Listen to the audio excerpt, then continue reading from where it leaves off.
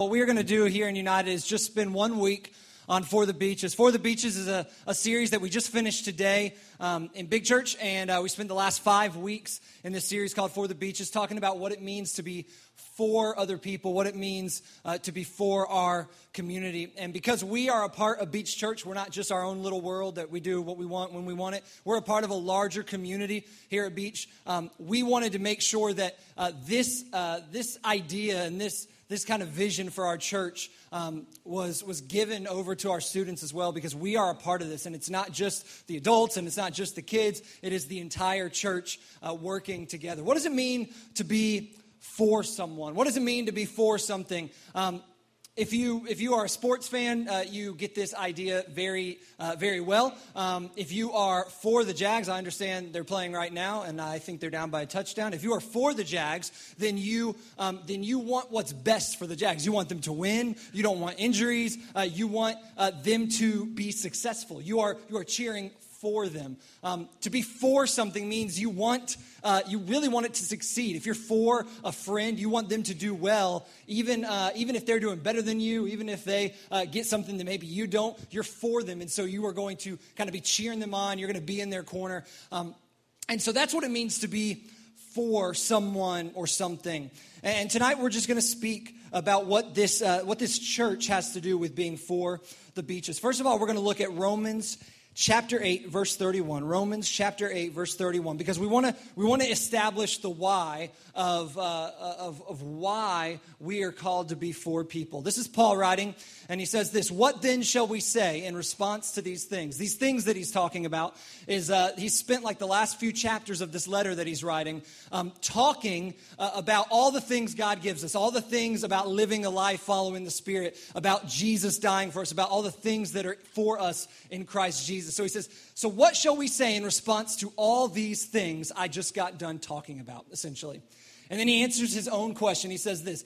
He answers really with another question. He says, if God is for us, who can be against us? If God is for us, who can be against us? What he's saying is there's a lot of trash in the world. There's a lot of bad things in the world. There's a lot of suffering in the world. There's a lot of disappointment in the world. There's a lot of pain in the world. There's a lot of things that really kind of grind against us and our souls and our lives. But if God is for us, if the Creator God, the God that created the stars in just like a snap, that said, let there be light, that created animals, millions and millions and millions of different kinds of animals, created the oceans, created outer space, created all that. If that God is for us, then who can really be against us? Yeah, like things are going to go wrong, but if that God is for us, who can be against us? And this leads us to the why of why we should be for others. If God is for us, then we need to be for others.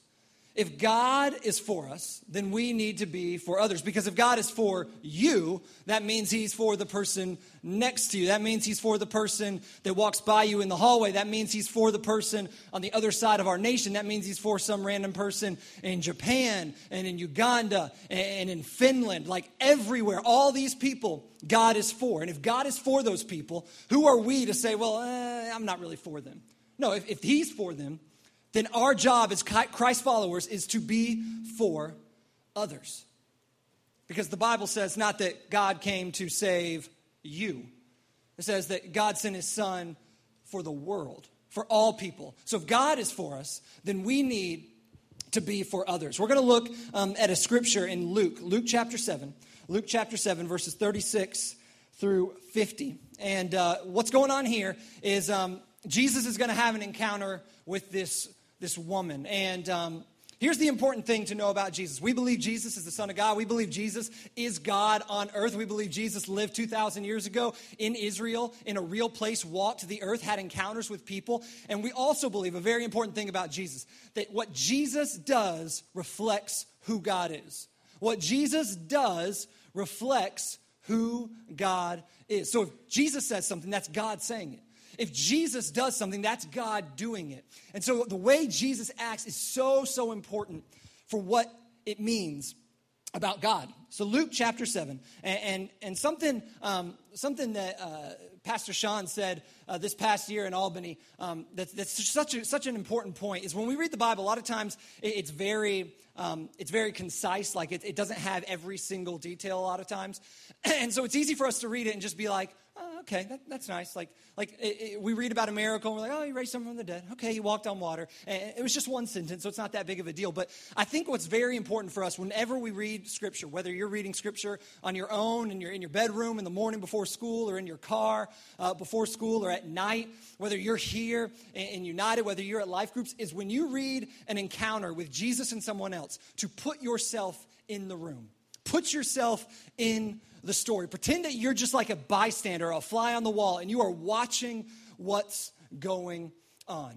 Because I think when we do that, we get a better understanding of really what is happening in Scripture. It becomes real to us.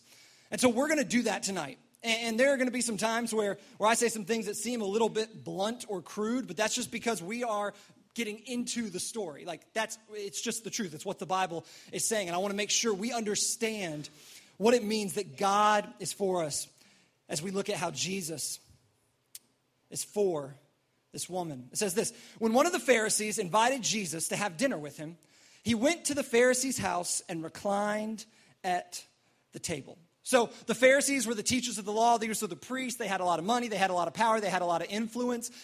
They were like the people that told everybody else what to do. And they really kind of butted heads with Jesus a lot of the time. And so they would kind of test him and all that kind of stuff. They didn't really like him. They were eventually the ones that would make the push to put him to death. But what we see here is that one of the Pharisees invites Jesus to dinner.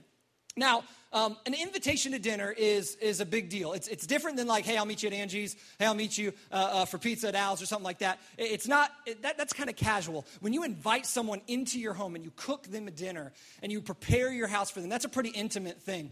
But furthermore, at this time, it was an even more intimate, more substantial thing to invite someone over for a dinner. And no doubt this was not just Jesus and this Pharisee. This was a lot of people, a lot of powerful people, a lot of other Pharisees. This was kind of like a who's who. This was like a celebrity dinner. And these are kind of all like the big dogs in Israel at the time. And they're all going to get together and have this dinner. And you notice it says, he reclined at the table. Now, they did not sit generally, unless you were very, very wealthy or at some official king's court, and you were like the ruler of everything. They did not sit at tables and chairs. They had tables, but very, very similar to what we see in a lot of cultures still today. They had these tables that might have been kind of low to the ground, and so they would not sit at chairs. They would lie on these cushions. And so literally, I'm going to show you kind of how they would lie. So they would kind of have the table right here, and then they'd lean on their arm, they'd have their head up like this, and they'd kind of put their feet away from the table. And then the next person, and going all the way around this kind of like three-sided table. And for lack of a better word, they would kind of like long distance spoon the person in front of them. So they'd kind of be laying here, and the next person's here, and the next person's here. They're all kind of facing the same way. And if you wanted to like whisper to the person next to you, you'd kind of lay your head back towards their chest. Like it's kind of like an intimate thing. It's not just like, hey, let's just go sit at our table. It's like, we're kind of like, So they were reclining at the table. So they're all laying here in this home, rich people. So we got the scene, right? No doubt there's nice food laid out. There's wine, there's servants serving the food. So that's the scene that we're in. And a woman in that town who had lived a sinful life learned that Jesus was eating at the Pharisee's house. So she came there. Let's stop there. A woman who had lived a sinful life learned that Jesus was eating at the Pharisee's house. Maybe she had heard about Jesus. Maybe she knew, hey, he's healed some people. He speaks out and he reaches out to everybody. He loves everybody. We're not really sure how she found out about him. But she decides, I'm just going to show up. But let's backtrack a little bit more. When it says that the woman had lived a sinful life, this is the nice, wholesome way of saying this woman was a prostitute. Now, this is where it gets a little sketchy.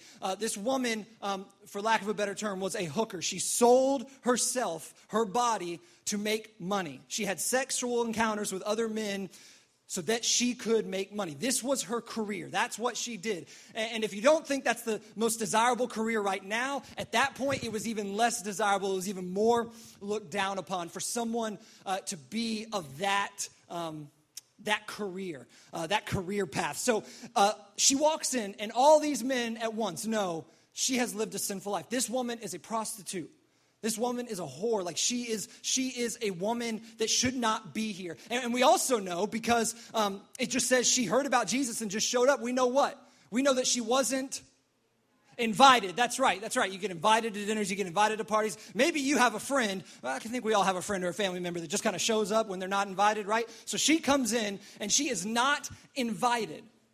Furthermore, she is a woman. A woman would not approach a man in public. Unless it was her, even if it was her husband, she would approach him in private in the home. But like, if it was just some random man, especially a rabbi, especially for a prostitute, they would not interact. Especially, she would not walk up to them.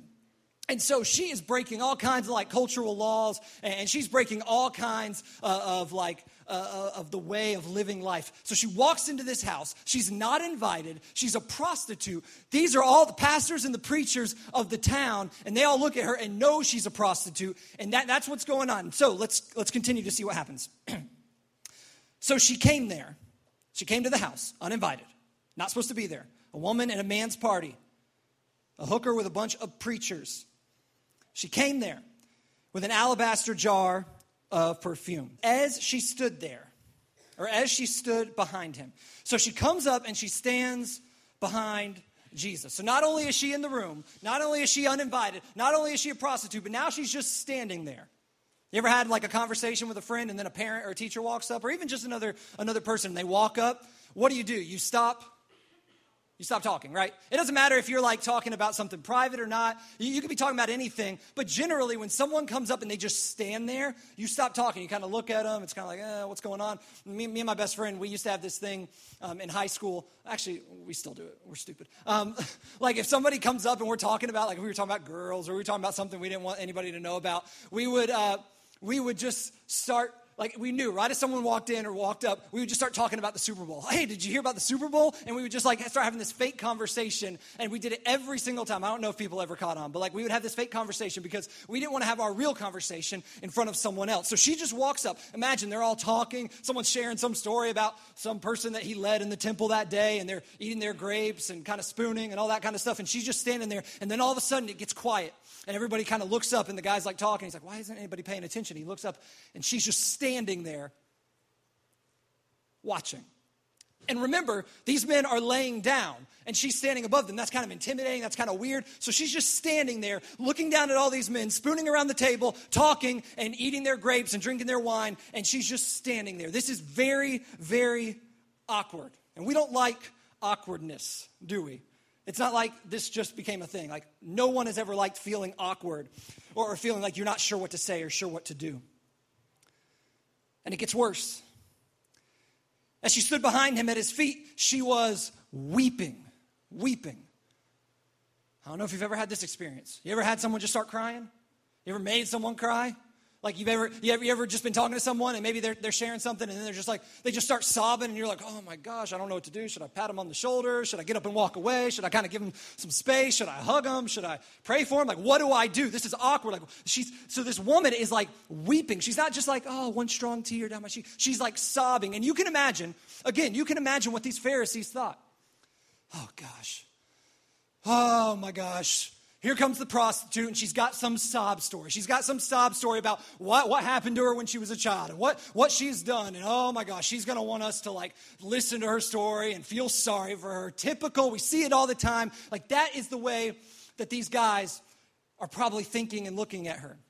And so she's standing there, she's sobbing, she's got snot running down her face. Like when I was in middle school and I would get in trouble, like I was real like, I didn't want to get in trouble. I was a troublemaker, but I didn't want to get in trouble. One time I got a referral. I went for 2.5 years to this private school, middle school, and I got a referral for being late too many times. And I was like, I never had a referral in my life. And they sent me to the the headmaster. It's like, I was late. Like, that's the stupidest thing ever. They sent me to the headmaster, and I get in there, and he walks in, and I think his name was Mr. Mercer, and he sits down at across from me at his desk, and I just start sobbing. Like, I can't control myself. And I know, guys, I know you're going to act like you've never done this. Girls, I know you've done it, because I see you at Albany, I see you in Jamaica. But you do that little cry where you can't breathe, and you start doing the Michael Jackson hiccups. You're like, and you can't, like, you're like hyperventilating, and you're like losing your mind. You're like, that's what I'm doing. I'm like sobbing. So this is what this lady's doing. She's sobbing in front of these guys, and they're like, oh my gosh, like, this lady's not going to go away, is she? So why is she crying? What is going on?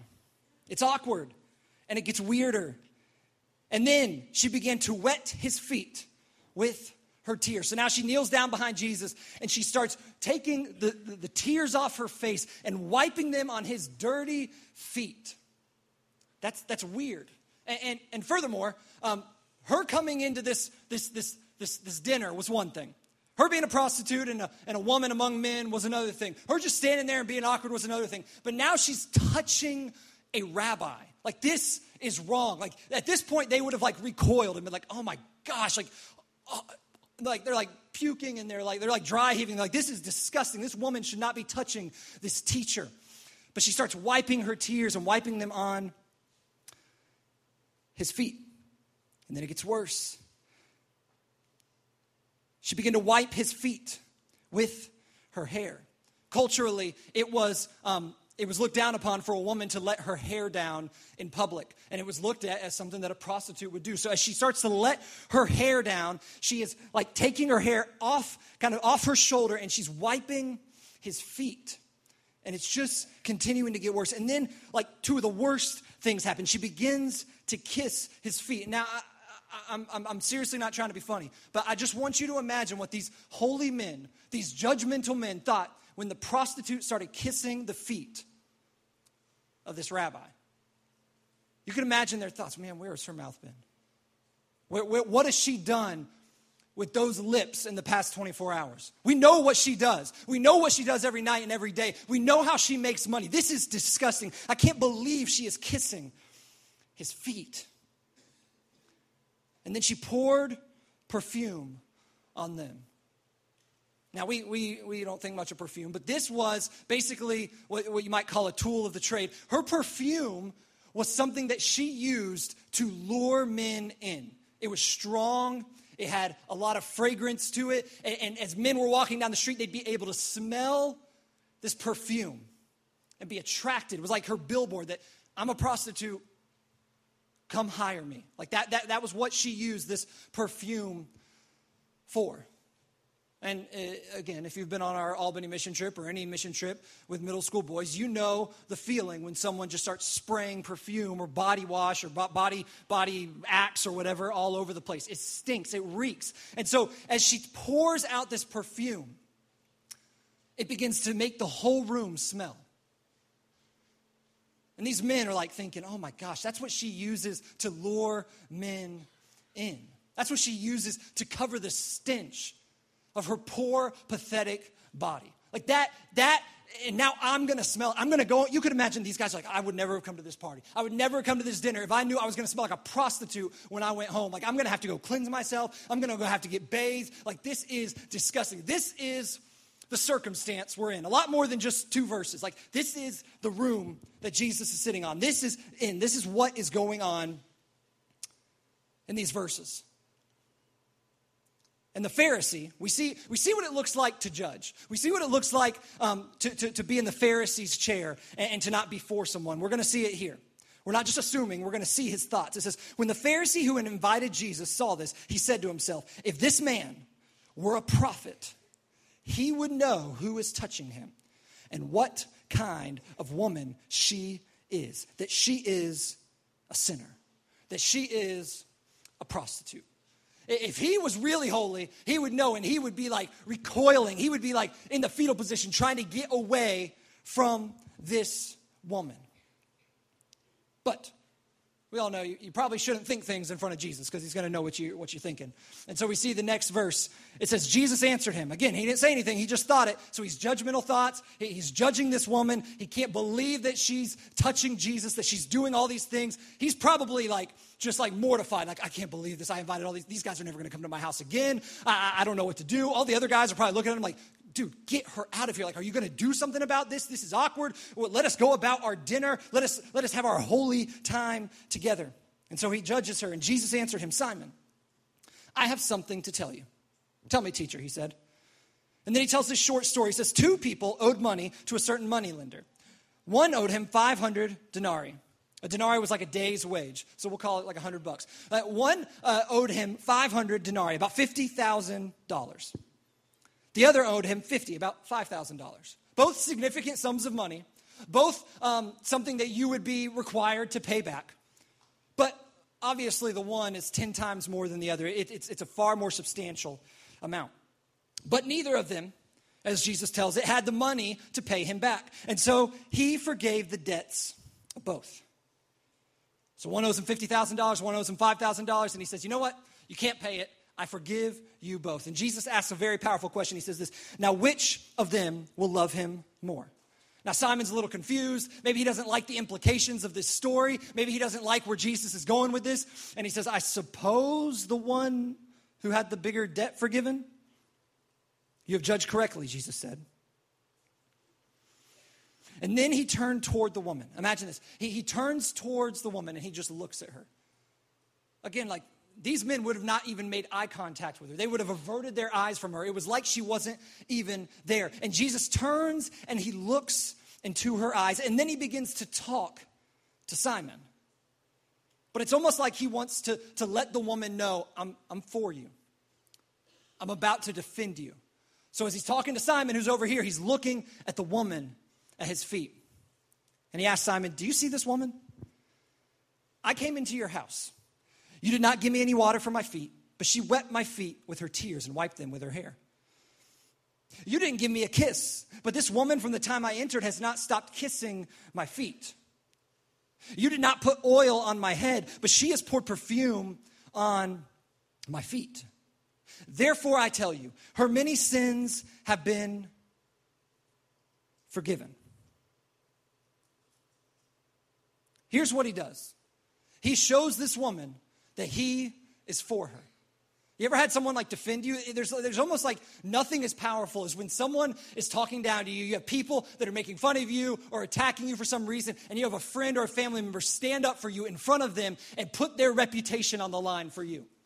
Maybe it's happened to you before, but there's nothing more just invigorating than someone saying, hey, no, you don't say that about my friend. You don't say that about my family member. You don't say that about them. This is the truth. And then they defend you. This is what Jesus is doing. He is defending this woman. He's supporting her. He's uplifting her. He's acknowledging her. She has no basis for deserving that defense from Jesus. And yet, he does it anyway. And he does it for someone who is so different than him. Verse 47, therefore I tell you, her many sins have been forgiven as her great love has shown. What he's saying is, her sins have been forgiven. And we know that because of all this great love she is showing me. And he closes with this line. He says, but whoever has been forgiven little loves little. This is the key for us being for people. Whoever has been forgiven little loves little. What he's saying is not, you guys need less forgiveness than her. Jesus knows we all need forgiveness. We've all sinned. We've all fallen short of the glory of God. We're all wretched before God, before a holy God. We can't earn anything. So that's not the point he's making. What he's saying is, if you think you don't need forgiveness, then it's going to be very hard for you to love. If you think you've got it all together, then it's going to be very difficult for you to show mercy to someone else or to forgive someone else or to be for someone else. Here's the point he's making. When we remember how much God is for us, when we remember how much God is for us, it allows us to be for others. When we remember how much God is for us, it allows us to be for others. Because here's what we like to do. We're not much different than the Pharisees. Because these Pharisees thought we don't need that much forgiveness. We kind of have it all together. We love to favorably compare ourselves to other people, don't we? We see someone else, we're like, but I'm not as bad as them. I've had so many times where I talk to a student about something like, yeah, but they did something worse. And I'm like, I'm not talking about them. We're talking about you. It has nothing to do with them. And what do we always do? We don't compare ourselves to Pastor Jerry. We don't compare ourselves to Mother Teresa. We compare ourselves to the drug dealer. We compare ourselves to the criminal. We compare ourselves to the worst person in our grade. We compare ourselves to our friend who does the most bad things. We always compare ourselves favorably. And that's what these men were doing. They were saying, well, this woman, she really needs forgiveness. But us, we're okay. And that's a lot of times what we do, especially if you've been a Christian for a long time. You begin to think, yeah, I've gotten better. I don't need, back then I needed Jesus. But these days, I've kind of stopped doing that. I started doing that. I serve more. I read the Bible more. And I don't really need Jesus as much as I used to. But what Jesus would say to that is, okay, if you think you don't need much forgiveness, it's going to be very difficult to love others. If you've been forgiven little, if God hasn't done that much for you, then you're probably not going to be able to love other people. What we've got to realize is God has to forgive us continually. For the Christians in this room, you may have been a Christian for years. You may not do drugs or have sex or cuss or do all those kind of things. You get straight A's, you listen to your parents, but you are a sinner. And you need God just as much as you did 10 years ago. And you need God just as much as the prostitute. And you need God just as much as the murderer. And you need God just as much as the terrorist. And you need God just as much as anybody else. We have to remember the amount of forgiveness we need. And not in like a bad way, not to be like, oh, I'm so bad, but just to remember like, oh my gosh, like think about how much God's done for me. Think about how much he's forgiven me. Think about how much I messed up. Like we are the only people in all creation. And there's a quote in a book called Radical that I love. We're the only creatures in all of creation that don't do what God calls us to do. The wind does what God calls it to do. The mountains stand there. The snow falls, the rain falls, the stars shoot, the sun beams, the moon does whatever the moon does, reflects, and all these creations do what they're supposed to. The animals live the way they're supposed to. The oceans go with the tides like they're supposed to. And humanity, human beings are the only ones that look to God and we say, nah, I'll do it my own way. I'll live life my own way. Thanks for creating me. Thanks for the forgiveness, God, but I'm just going to go do my own thing. See, we think we've got it all together, especially when we're Christians, but we don't. And we need Jesus just as much today as we did yesterday, and just as much as we did at the very beginning.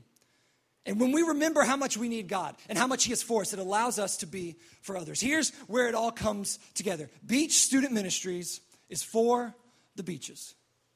Beach Student Ministries is for the beaches. Here's what that means. We are going to be for our community, the restaurants, the police officers, the firefighters, the people that just walk by us on the beach, the people selling food or selling drinks or whatever. We are going to be for our community.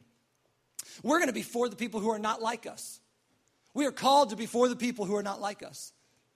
Jesus wasn't being for someone that was like, the perfect person come in. He was for the prostitute. The prostitute was nothing like Jesus.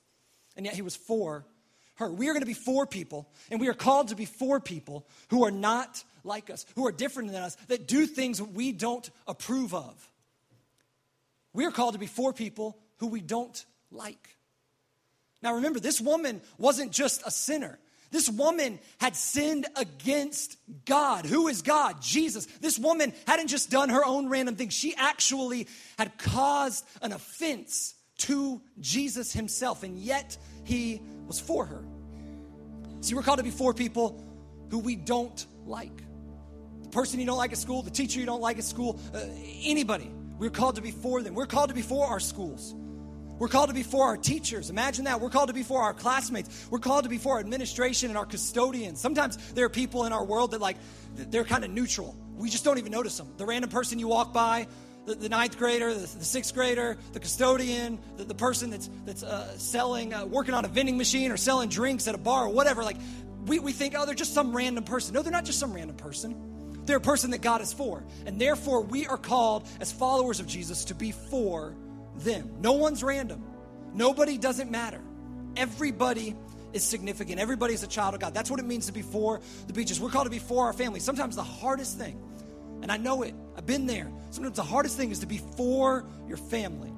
Now, you can be for your friends. You can be for some random coach, but it's hard to be for your mom. It's hard to be for your dad. It's hard to be for your siblings because they live with you. They're annoying. You have these interactions every day, and they're not good all the time. And you just, oh my gosh, like you don't want, there are times where it's like, I don't want anything good for them. Like I want to see them fail. That is not being for someone. And we're called to be for our families. And not just outside of this room, but in this room. We want to be a place. United is a place where students will come in and be loved and encouraged and not judged. So what if they come in and you know what they did the night before? So what if you know their reputation? So what if you know what they do when they're not at school? So what if you have a history with them? When they walk through these doors, we are called to be for them. They haven't been to United in a long time.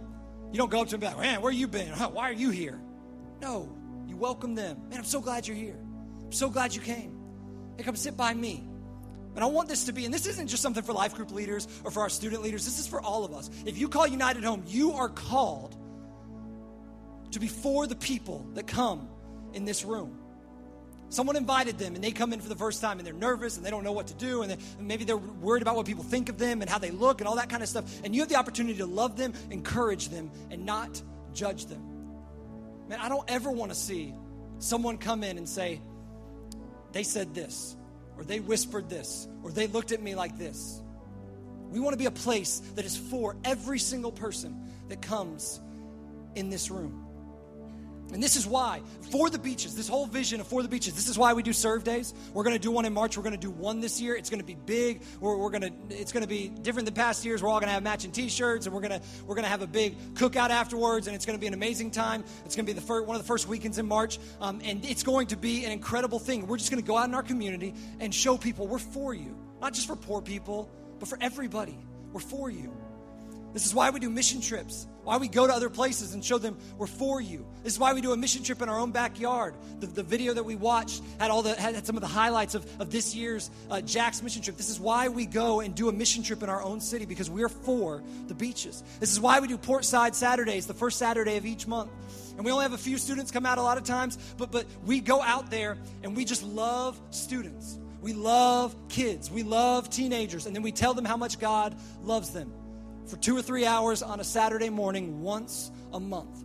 Very small buy-in, but it's an opportunity for us to be for people. This is why we do Epworth. It's not just so you guys can come and be like, oh my gosh, we danced and we dressed up and we worshiped and we sang Oceans and it was, oh my gosh, it was so great. And Ryan just preached a great message and it was just so good for me. Yeah, it's for you.